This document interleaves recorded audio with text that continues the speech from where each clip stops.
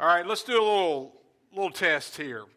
How many of you, okay, let's say you have to have, let's say you have to have brain surgery, all right? That's a pleasant thought, right? And you have to decide who is going to do that surgery. And I tell you, hey, listen, I've read all the medical books. I have not been to medical school. I've never operated on anybody, but I have all of the knowledge that I need to perform the surgery. I've never done it before, never even seen it done, but I've got all of the knowledge. I've read everything that's ever been written about brain surgery. Will you let me perform that surgery on you? If yes, I even stayed in the Holiday Inn Express. That's right. Absolutely not, right? There's no chance you're going to let me do that. All right, let's say that I or somebody else, I've read everything there is to know about fixing a transmission in your specific car. I've read all the books. I've watched the YouTube videos. I've never actually fixed one before. Don't even know what a transmission looks like except for watching the YouTube video. But I have all of the knowledge that I need, all that there is about fixing your transmission. Are you going to let me anywhere near your car? Some of you, if you're desperate, you might, right? It's expensive to get the car fixed these days. But chances are you're not going to let me touch your car. Why not? Because I've never actually done it. There's head knowledge, but then it only really becomes true wisdom, the wisdom to be able to take that knowledge and put it into action. That only happens when you actually do it. You've got to learn. You've got to apply the knowledge that you have to your life before you really know how to do whatever it is that you're doing. And that's under guidance from somebody that knows what they're doing, especially with something like brain surgery. You want somebody to be there, to be a student and have a teacher and to have hands-on experience, preferably on somebody besides you, right? But that's wisdom. Knowledge is one thing, but wisdom is taking knowledge and using it, putting it into practice. That's the difference. And that's what we're talking about in our series today, in this installment of Taking It to the Streets. That's the name of our series. It's James. It's all about the gospel with shoes on, putting feet to our faith. You know, Warren Wiersbe says that knowledge enables us to take things apart, but wisdom enables us to put things together and relate God's truth to daily life. That's what we're talking about. Knowledge of God's truth, but then taking that knowledge and putting it into practice. All right, we're going to be in James chapter 3 today, verses 13 through 18. Does anybody memorize it? Anybody want to quote it for us? We got somebody? All right, come on up.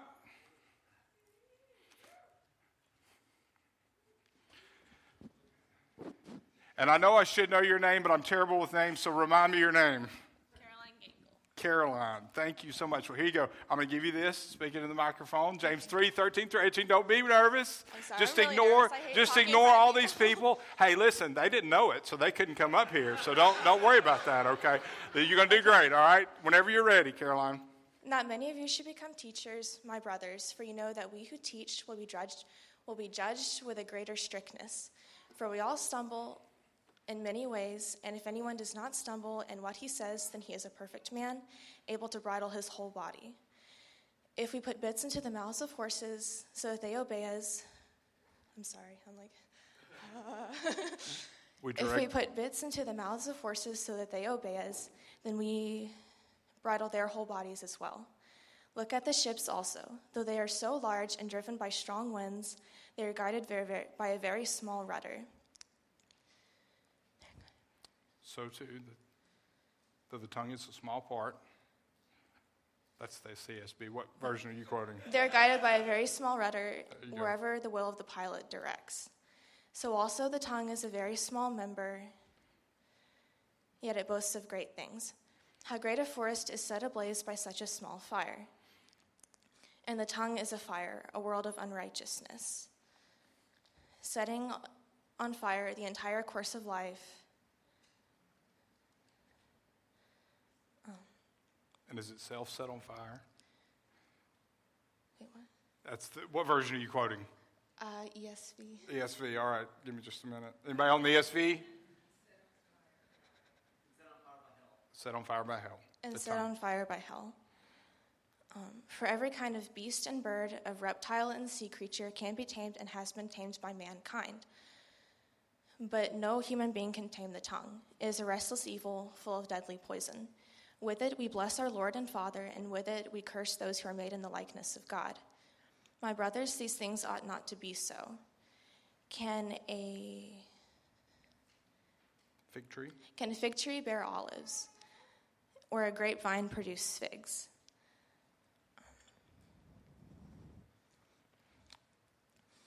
I'm sorry. That's okay. Neither can a salt pond. Neither can a salt pond yield fresh water. Can somebody else please do this? You did great. You did wonderful. All right. Wonderful. Give her a hand, everybody. All right. So she started with verse 1 and went all the way to verse 12. Does anybody know verse 13 through 18 before we move on? All right. Well, I tell you what we're going to do. We're just going to dig into verses 13 through 18 this morning as we study our passage this morning. That is so very difficult to do that in front of everybody.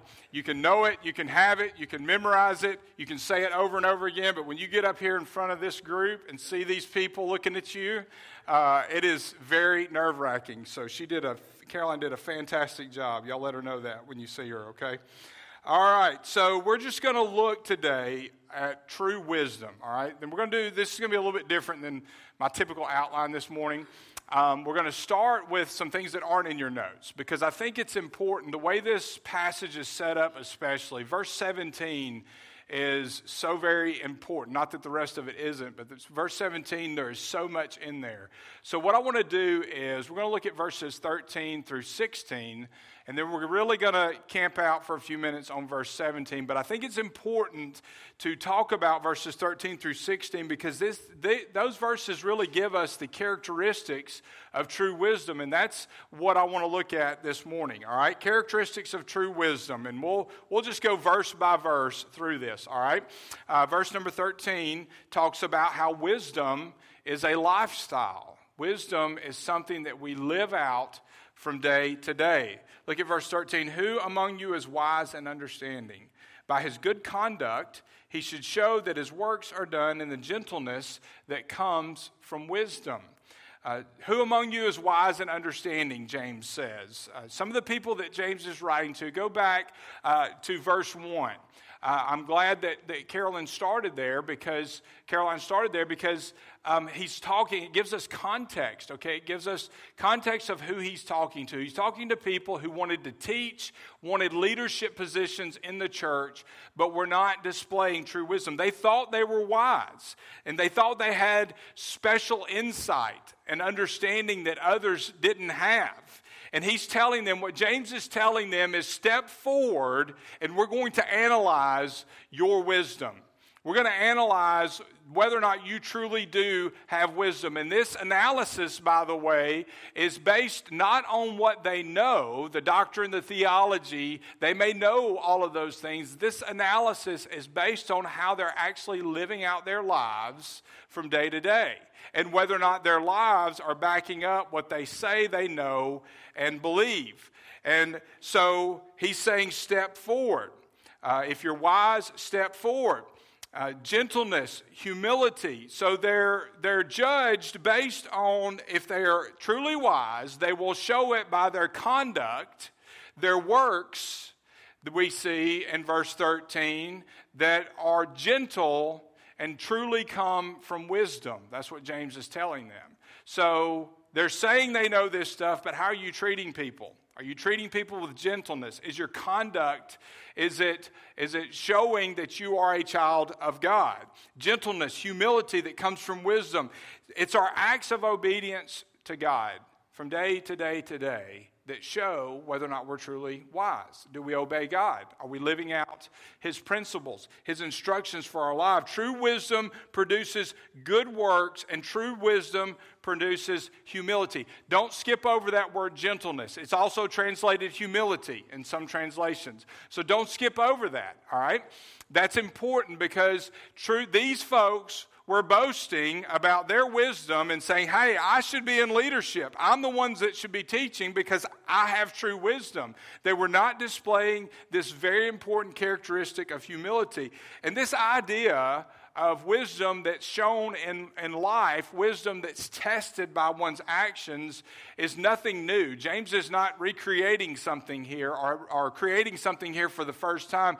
This is very much Old Testament. I mean, this is something that we see in the Old Testament. Wisdom, we know from Proverbs 1:7, begins with the fear of God. It enables us to discern what's right and what's just, Proverbs 2:9, and then leads us to walk in ways of good men and keep the paths of righteousness. That's living out what you believe. Wisdom, true wisdom, is shown in one's life. So James says, step forward. If you're wise, let's test that.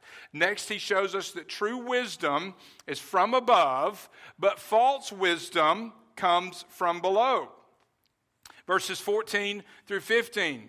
If you have bitter envy and selfish ambition in your heart, don't boast and deny the truth. Such wisdom does not come from above, but is earthly, unspiritual, and demonic. It's not from above, it is from below. It is earthly. Who is the god of this world right now?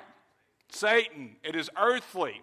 He's running free right now. He's running rampant. It is unspiritual. The wisdom that boasts and has jealous envy and selfish ambition is not the wisdom from above, James is saying. Bitter envy, selfish ambition, these are contrary to gentleness and humility, right?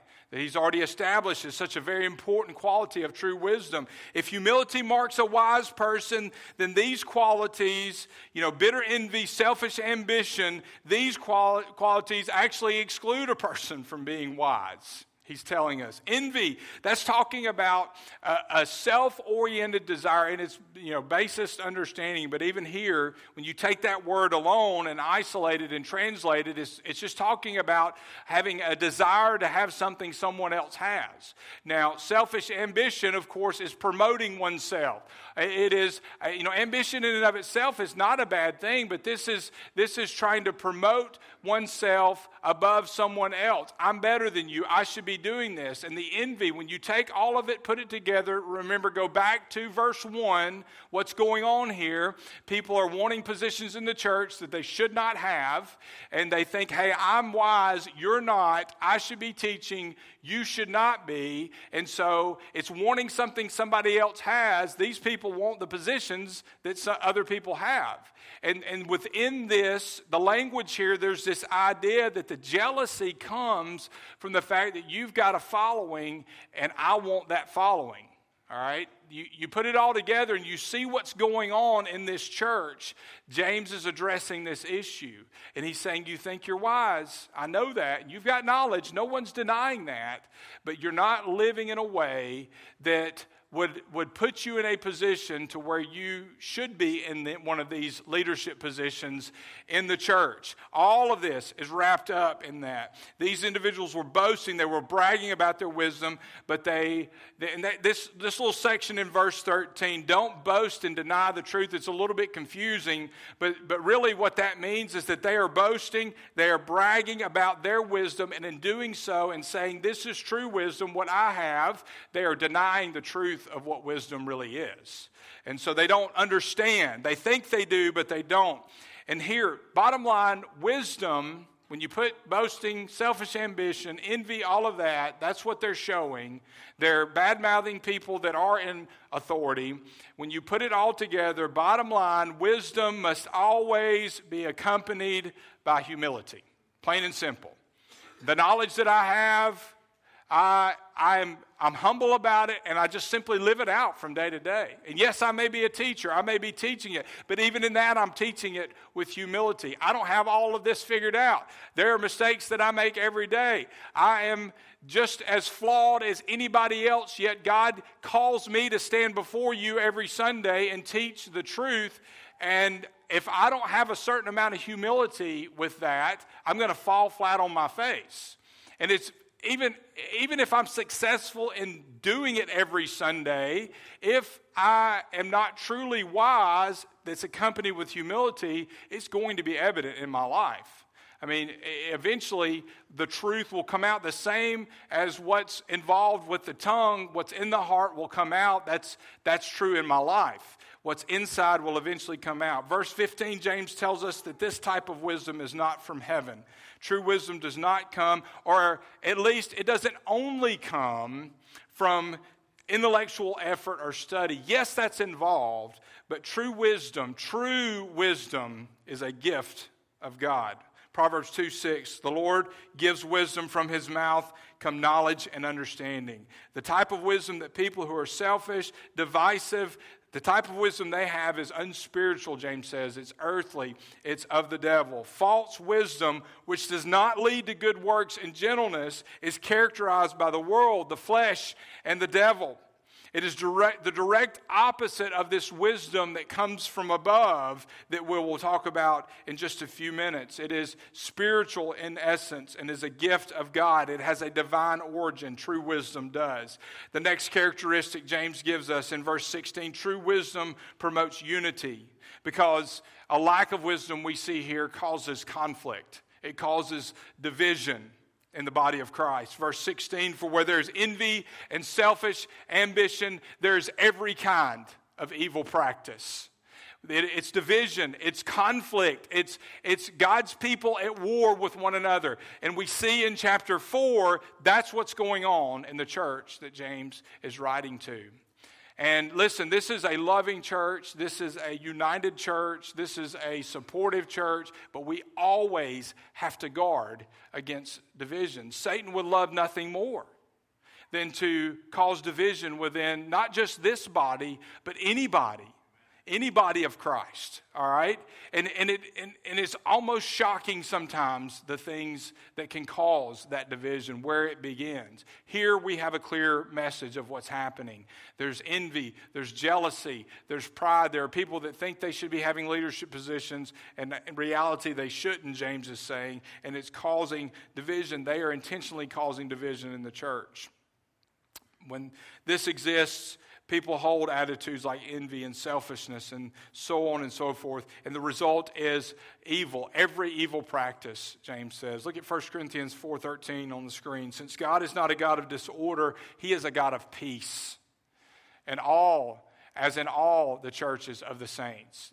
God is a God of peace. There should be peace in the church. There should be peace in the body of Christ. Not that we always get along, not that there's not conflict. There's conflict, there's going to be conflict, but overall we work through that in the love and the spirit of grace, because we've all sinned, we've been shown grace, we should show grace, and overall there should be peace in the body of Christ. But this type of disorder that James is talking about will break out in any church where people are pursuing their own selfish concerns and causes rather than the good of the body of Christ to the glory of Christ. So it's very important then. We see what's going on here. It's vital. See if you agree with this. It's vital that we understand what true wisdom is, as James defines it. It is so very vital.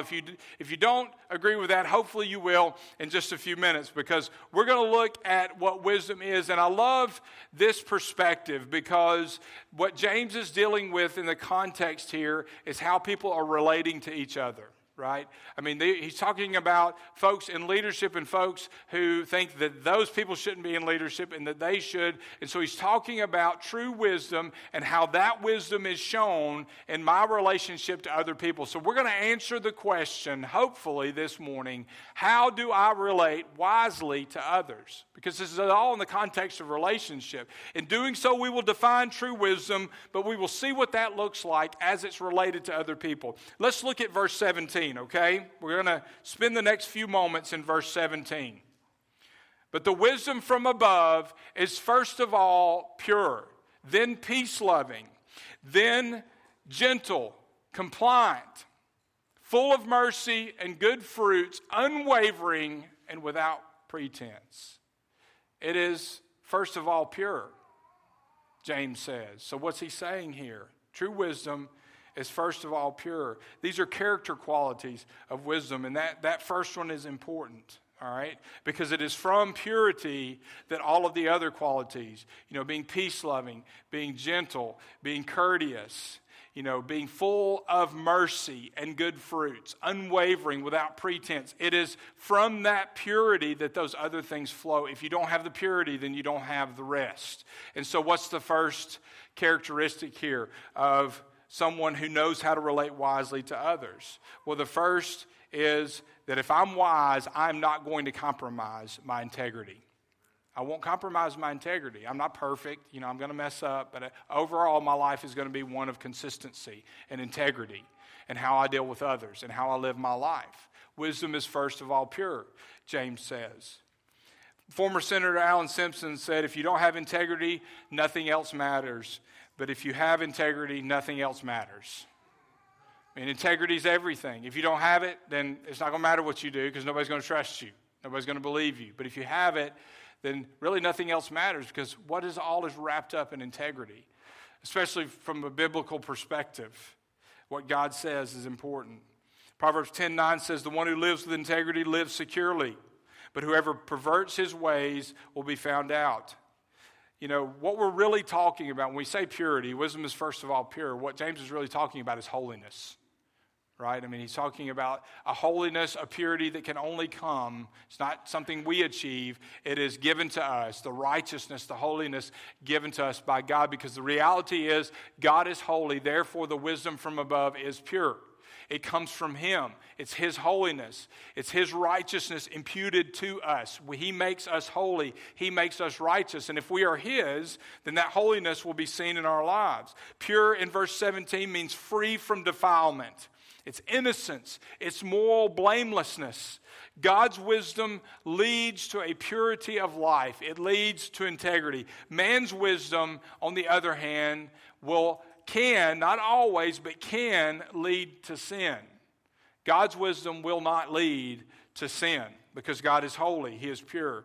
And these qualities, as I said, so that's the first, the ones that flow from that purity. You can't have the rest without purity. The second characteristic of how to relate, or the qualification rather, of how to relate wisely to others. The second is this: if I'm wise, I will not antagonize your anger. None of us have ever done that to somebody else, right? I'm sure I've never made Mandy mad, right? Yeah. Nobody's ever made you angry, right? We've all failed. Listen, we're going through this list, and you're going to identify one, two, maybe all of them. I don't know, but there's going to be a couple of things that you struggle with. I've already done that. I've already struggled greatly, so it's going to seem like I've got this all figured out as I'm delivering it, but I've already struggled through this text, and God's already convicting me of things that I need to work on, okay? Because none of us are perfect in this. But if I'm wise, if I'm truly wise, if I relate to others in wisdom, it's going to be with peace. All right, it's going to be without provoking anger. Wisdom is first of all pure, but then it is peace-loving. God is a God of peace, and we should love and pursue peace. You look at verse 18, which I'm jumping ahead, but verse 18, the fruit of righteousness is sown in peace by those who what? They cultivate peace. The idea of the work of farming and cultivating. We love peace so much, we should, that we're willing to do whatever it takes to keep peace among God's people, with God's people. Now, that's not always possible, okay? Sometimes you pursue peace, and it takes two, right? You can't always achieve peace, but that should be the desire of our hearts, and we should do whatever we can to try to maintain and achieve peace. Man's wisdom leads to competition, rivalry, war, but God's wisdom leads to peace. And this is exactly what the community of believers that James is writing to needs to hear, because they don't have peace right now. This peace is based on holiness. It's based on the purity that we just talked about, not on compromise. It's not a peace at any price. I'm not willing to compromise to maintain peace. I'm not going to compromise God's word. That's not what James is saying. It's not, hey, I'll do whatever it takes to keep the peace, even if it means ignoring whatever's going on over here. That's not what he's talking about. It is peace based on purity and integrity. If we are pure, though, and if we are devoted to God, all of us, each individually, then there will be peace among God's people. That's the result. Proverbs 20, verse 3, avoiding a fight is a mark of honor. Only fools insist on quarreling. In Proverbs 14:29, he who is slow to anger and great in understanding, but he who is great, has great understanding rather, but he who is quick-tempered exalts folly. I mean, peace and an ability to control anger is a mark of purity, and it is a mark of a follower of Christ. Next qualification, if I'm wise, I won't minimize your feelings. I won't minimize your feelings. James says wisdom is gentle. I believe the NIV says considerate. The Living Bible says courteous. That you get the idea. That's how I treat others. How do I treat others with gentleness? Am I courteous? Am I considerate? Do I think about other people, or do I only think about myself? That's the question. Gentleness. It's what I love this. It's what Matthew Arnold called a sweet reasonableness. I love that. That's like how it sounds, for one thing. I like saying it, sweet reasonableness. But it just sounds inviting, doesn't it? I don't know, it sounds attractive. And that's the idea here, is that the way I treat other people should attract others to me. I mean, we crave grace, don't we? We don't think about it maybe, but we crave grace. And we know what grace is if we've experienced salvation. We know what that feels like, to be set free from sin and to not deserve it or earn it in any way, shape, form, or fashion. And why we would ever withhold grace from others is beyond me. And I've been guilty of not doing that, certainly, at times. But I love grace because of the beauty, because of the fact that it's not earned. It is completely a gift. And whenever we can do that, whenever we can show that to somebody else, it's going to attract them to Jesus. The gentle person doesn't deliberately cause fights, but he doesn't compromise the truth in order to keep peace. Now, I mean, but my approach is gentleness. It's peace-loving. It's grace. Carl Sandburg, I love Abraham Lincoln, and Carl Sandburg once described him as a man of velvet steel. He was courteous, he was gracious, but he was also strong in his convictions, in his leadership.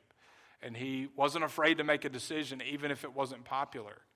I mean, he was strong. This isn't talking about weakness. Gentleness doesn't mean weakness. Meekness is involved here. Meekness is not weakness. It's power that's under control. It's under the control of the Holy Spirit. That's the idea here. There's a study that was done not too long ago about why we're rude on Facebook. It was a while back, and obviously the study didn't help solve the problem because it's still going on. But it talks about the idea, and I'm just going to kind of summarize it here. It talks about the idea that the reason we're so rude on Facebook is because we're under this illusion that since we're just typing on a machine, either in a smartphone, on our tablet, or on the computer, that since we're just inputting information into this device, we think we have anonymity, easy for me to say. But what's the problem with that? We believe that, we're hiding behind this thing, but what's the reality? On Facebook especially, your name is plastered right there for everybody to see. And here's an interesting thing that they found. Several professors at, several schools that I've forgotten but are in that article, they did this study and they realized that it's worse, and this was shocking to me, it's worse, being rude on Facebook is worse when it involves someone who really just has their close friends as friends. So they're the most rude to the people that they actually know. Things that they wouldn't do in person, they're doing on Facebook because they think that there's some sort of anonymity behind it, that people want. We're under this illusion. We're hiding behind these devices. And what they say, Sherry Turkle is one of the psychologists and a professor. She said, we're less inhibited online because we don't have to see the reaction of the other person. And that's the bottom line. We do it to people we love. We say rude things. We get mad. We do it online, things that I would not say to your face. And the reason I'm doing it online is because I don't have to see your reaction. And I don't see how bad it hurts. We think just because we can't see the person, that what we say won't hurt them. But we have found that that is far from the truth. So what if you say, I hate you on this tiny little thing? It's like a toy, they say. It doesn't feel consequential, but all the consequences are great. Words hurt. We talked about that last week. Words are painful. And when you put something out there, especially on the internet, you're not going to get it back. It's there. You can delete the post, but somebody can still recover it. Somebody still saw it. The pain is there, but James says true wisdom is gentle. It's considerate. I think about your feelings. Matter of fact, if I'm a believer, I put your feelings above my own. It's courteous. It's kind. True wisdom. Proverbs 15:4, the tongue that heals is a tree of life, but a devious tongue breaks the spirit. Let's keep going. If I'm wise, I won't criticize your suggestions. Wisdom is compliant. Open to reason, the RSV says. It allows for discussion, the Living Bible says. It's literally easily persuaded. Now, James here, he's not talking about weakness or gullibility. He's talking about a willing deference to others when it doesn't require compromise. We're not compromising theology. We're not compromising the Word of God. But it's a willingness to defer to you when it doesn't compromise integrity, when it doesn't compromise God's word, spiritual truth. True wisdom makes a person agreeable and easy to live with and work with, but man's wisdom makes a person hard and stubborn. The compliant person, James is saying, is willing to hear all sides of a question but doesn't compromise his own convictions. A truly wise person can disagree without being disagreeable. There's a difference, right? Disagreeable is one thing, but being able to disagree with love and respect and grace and mercy is different. That's what James is talking about. He's quick to hear, he's slow to speak, and he's slow to anger, going back to James 1:19. One time, Abraham Lincoln, again, he was, one of the reasons I respect him is he was able to surround himself with people that didn't really like him, but he did it because they were the best for the job. And the circumstances were unique because of the threat of civil war that actually, happened, right? And, one of the people that did not care for him at all, but he brought in to serve in his administration was Edwin Stanton, who was Secretary of War. And one time, Lincoln allowed a politician to persuade him to transfer some troops. And Edwin Stanton's response was, this isn't respectful, he's not practicing wisdom, but his response was, well, Abraham Lincoln's a fool. But Abraham Lincoln's response to that was interesting, and I think it shows a glimpse of his character. He said, if Edwin Stanton thinks I'm a fool, then I must be, because he usually knows more about these things than I do. That's why he was Secretary of War. So Lincoln, instead of getting mad and getting dug in and getting defensive, he actually looked at the situation. He had a discussion about it, and turns out Stanton was right, and they didn't do what Lincoln was wanting to do. But it would have been very easy for him just to say, you know what, you work for me, I don't work for you, forget that. But he showed humility, he showed grace. A teachable, open spirit is often a major key in diffusing conflict. A lot of folks think stubbornness is a conviction, and they have to have their own way, but when God is at work, there's a willingness to listen, think, pray, and obey whatever God reveals. Proverbs 12:15 says, a fool's way is right in his own eyes, but whoever listens to counsel is wise. The fifth qualification, if I'm wise, I won't emphasize your mistakes. Wisdom is full of mercy and good fruits, and those may seem like they shouldn't be together, but they should. Full of mercy. Mercy, purity, creates. That mercy is part of what fuels good work. Fruits, the fruit of the Spirit. To be full, it says full of mercy. Somebody may have told you you're full of it, but that's not what the negative connotation is not what we're talking about here. I mean, it could be, because the whole idea of being full of something, that means that you're simply controlled by it. That whatever you're full of, that's what controls you. It's the principle we've already talked about. What's inside is going to come out. So whatever I fill my life with is going to dictate how I live, right? And so if I'm full of mercy, what is that going to produce? It's going to produce mercy. It's going to affect how I treat other people. It's going to affect the actions that I take every day. Decisions that I make to do or not do something, to say or not say something, connecting it with the context of the first 12 verses. To be full of something means to be controlled by. So a person who follows God's wisdom is controlled by mercy. Jesus said, be merciful just as your heavenly Father is merciful in Luke 6:36. So here's a good way to judge how much mercy to show to other people. I should show just as much mercy to other people as God has shown me. And, we're imperfect, again, and we don't always get this right, but that should be our goal. That should be our driving force. The mercy that I've received, I should be willing to show as much mercy to someone else. Proverbs 17:9, love prospers when a fault is forgiven, but dwelling on it separates close friends. Jesus often highlighted mercy as a key indicator of a godly person. And James, he even gives us his own definition of mercy. Mercy is love for your neighbor that shows itself in action. James is all about action, right?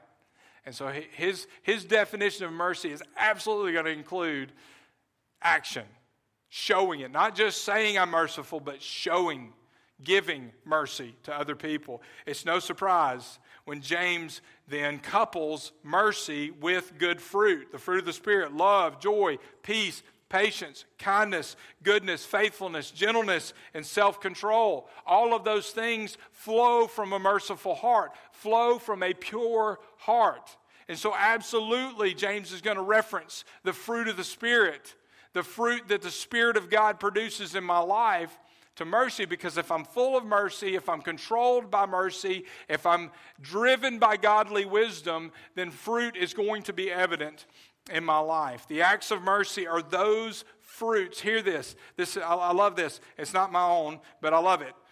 The acts of mercy are those fruits that genuine wisdom, like genuine faith, the fruit of the Spirit, faith produces the fruit of the Spirit, like those acts that genuine wisdom, like faith, produce. I mean, that's wisdom.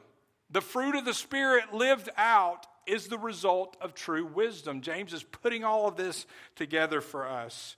And then he gives us the next qualification. If I'm wise, I won't disguise my weaknesses.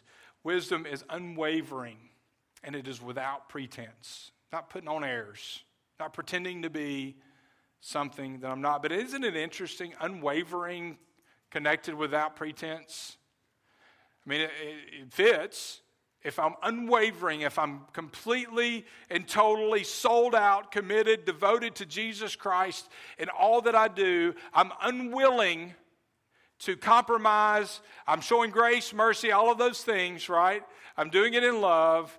I mean, there's sweet reasonableness about me, but I'm committed. I'm not going to, go back to chapter 1, to being double-minded. A double-minded man is unstable in all his ways.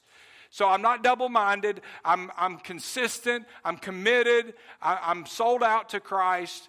And when I am that way, when the authenticity of Christ is lived through me, then I will be without pretense. I won't have to pretend to be something that I'm not. I'm going to be who I am, even with all of my flaws, because I am who I am, because Christ made me who I am and is in the process of making me who He wants me to be. But I'm consistent. Those things, it's not, just bragging about all my insecurities and weaknesses, just to get attention, but it is an honesty about who I am, without pretense, unwavering. The Greek literally means straightforward and without hypocrisy. We connect it with chapter 1, being double-minded man. The person with wisdom, the man or woman with wisdom from heaven will be stable, they will be trustworthy, and they will be transparent. If I'm wise, I will first have an unwavering devotion to God. I will be impartial in my dealings with others, sincere, honest, trustworthy. In addition, I'm going to be transparent, humble, and open about my own weaknesses. I'm not going to pretend to be something that I'm not. Several years ago on The Tonight Show, Jesse Ventura, in 2000, Jesse Ventura appeared on The Tonight Show. Y'all remember? It's been a while. Do we know who Jesse Ventura is? What was his first profession? He was a professional wrestler who became what? Governor of Minnesota. At this time, he's governor of Minnesota. And he's on The Tonight Show, and here's what he says. He's talking about religion, and he says this. This is when Jay Leno was the host. He said that organized religion is a sham and a crutch for weak-minded people. And Jay Leno, he can deliver a line. He comes right back with, wow, man, isn't it good that professional wrestling isn't that way? Now, if you're a fan of wrestling, I'm sorry, okay? I never got into it, but, you're not evil if you like wrestling. And if I just destroyed your world, I apologize, but it's not real, okay? All right? I hate to admit that, if all right? So, but true wisdom, and that's comical, obviously, but it kind of highlights the reality that it is much easier to criticize other people than it is to be honest about my own weaknesses. For some to even be aware of their own weaknesses. But Proverbs 28:13 says, the one who conceals his sin will not prosper, but whoever confesses and renounces them will find mercy. That's the result of confession. If I confess my sins to God, he is faithful and just to forgive my sins and to cleanse me of all unrighteousness. It's mercy. That's mercy. Because I don't deserve it. I'm not getting the punishment that I do deserve. Grace and mercy. It means this altogether, unwavering without pretense means I'm straightforward, honest about my weaknesses, I'm sincere in my faith, and I'm without hypocrisy. And here's the truth. When man's wisdom, we're comparing the two types of wisdom being claimed here. When man's wisdom is at work, there may be insecurity and pretense, but when God's wisdom is at work, there is openness and honesty. Colossians 2:3 says, in Christ lie all the treasures of wisdom and knowledge. Unity is a must for Christians. But when we treat others with respect and mercy, we are showing wisdom. The Bible teaches us that we are wise if we do that. If we treat others with respect, with mercy, with all of these characteristics, then we are acting like Christ, and we are wise. We are showing our wisdom, but we are foolish if we don't. The choice is ours. But, we have to remember that we're talking about the bride of Christ here and how we treat the bride of Christ. And wisdom, it's certainly shown in righteousness and all of those characteristics. Pure, peace-loving, gentle, considerate, full of mercy and good fruits, unwavering without pretense. Those are all characteristics of wisdom. But guess what? When I'm showing those characteristics, something interesting happens. And Andy and Eli helped me with this last night, and I want to take a minute. I've got me a little balloon with a smiley face. That'll make sense in a moment, okay? All right, it's going to take me just a second here, okay? There's no helium, but it could roll away. Andy, I may need your help. Can you come here? Just come hold my balloon. My lovely, it matches your dress too. I did not plan that. All right, so you just hold it. Hold it right there, okay? You can hold that too. Just stand there and, yeah, good job. All right, so I'm going to make a little mess. Okay, I'll clean it up. But we've spent probably about nearly an hour or 45 minutes. Annie and Eli made some confetti for me, okay? And so I'm just going to pour this out. Try not to get it on the ground, all right? So here's the deal. When we are wise, here we go, and we are showing, if we are full of wisdom, if we are full of the Holy Spirit, then we are happy, all right? And happiness in biblical terms, all right? Contentment, satisfaction, not always the emotion of happiness, but this describes our lives, all right? And so what happens is, you can go sit down now, baby, thank you. what happens is when we're showing these characteristics, peace-loving, considerate, gentle, courteous, all of those things, then it's like a charge of energy in our lives. And I'm not going to rub this on my hair because I will look funny, but I'm going to use this, all right? And so we are just saturating ourselves with the wisdom of God, the mercy of God, the love of God. And what happens when we get around other people is something fascinating happens. They see that in our lives. They know within the church and outside the church, they know something is different. They want what we have, and we attract people. This is not working like I want it to. Let me get some more static electricity here. Maybe I do need to rub it on my hair.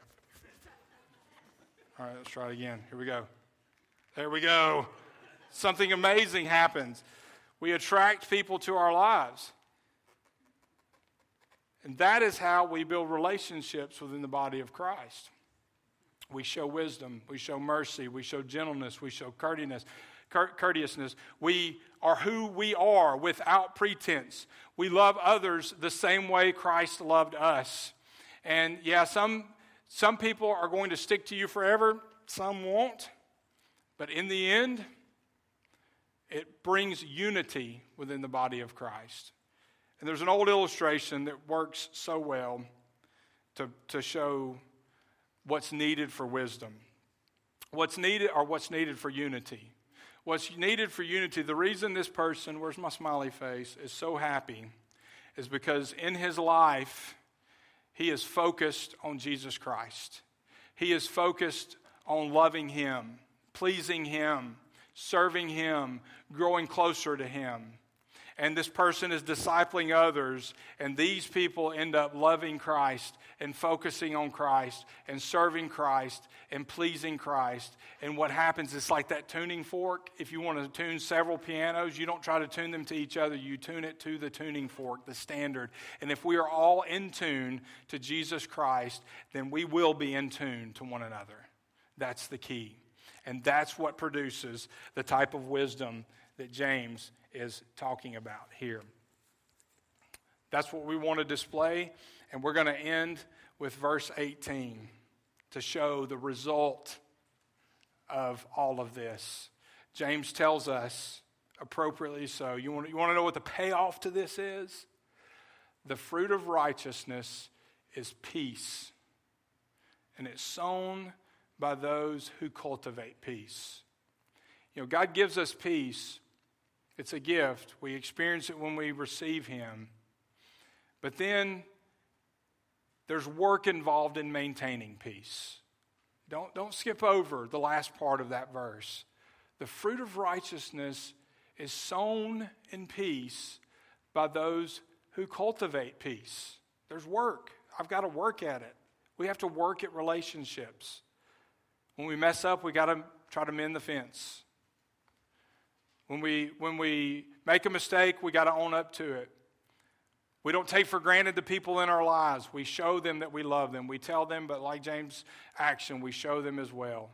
Are we willing to cultivate peace? Let's pray together. Father, thank you for giving us mercy and grace and peace, for loving us as you do, for giving us life. And we know that we should show all of these characteristics. As much as you've shown them to us, we should be willing to show to others. We know that's not possible without you in our lives. We have to be willing to accept you and the salvation that only you provide. We can't display these characteristics of wisdom. We can't have true wisdom if we don't know you personally. And if there's somebody in here who's never accepted you as Lord and Savior, I pray that they would come during this time of commitment and allow me to show them how to do that. For those of us who are yours, just speak to us and show us the areas where we struggle in this. There are some, we all identify with one or more of these areas that we've struggled with and continue to struggle with. None of us are perfect. We know we'll never be perfect in this life, but we want to be like you. We want to show your wisdom, your love, your mercy, your consideration, your grace, all of these things to the world around us, and certainly to each other.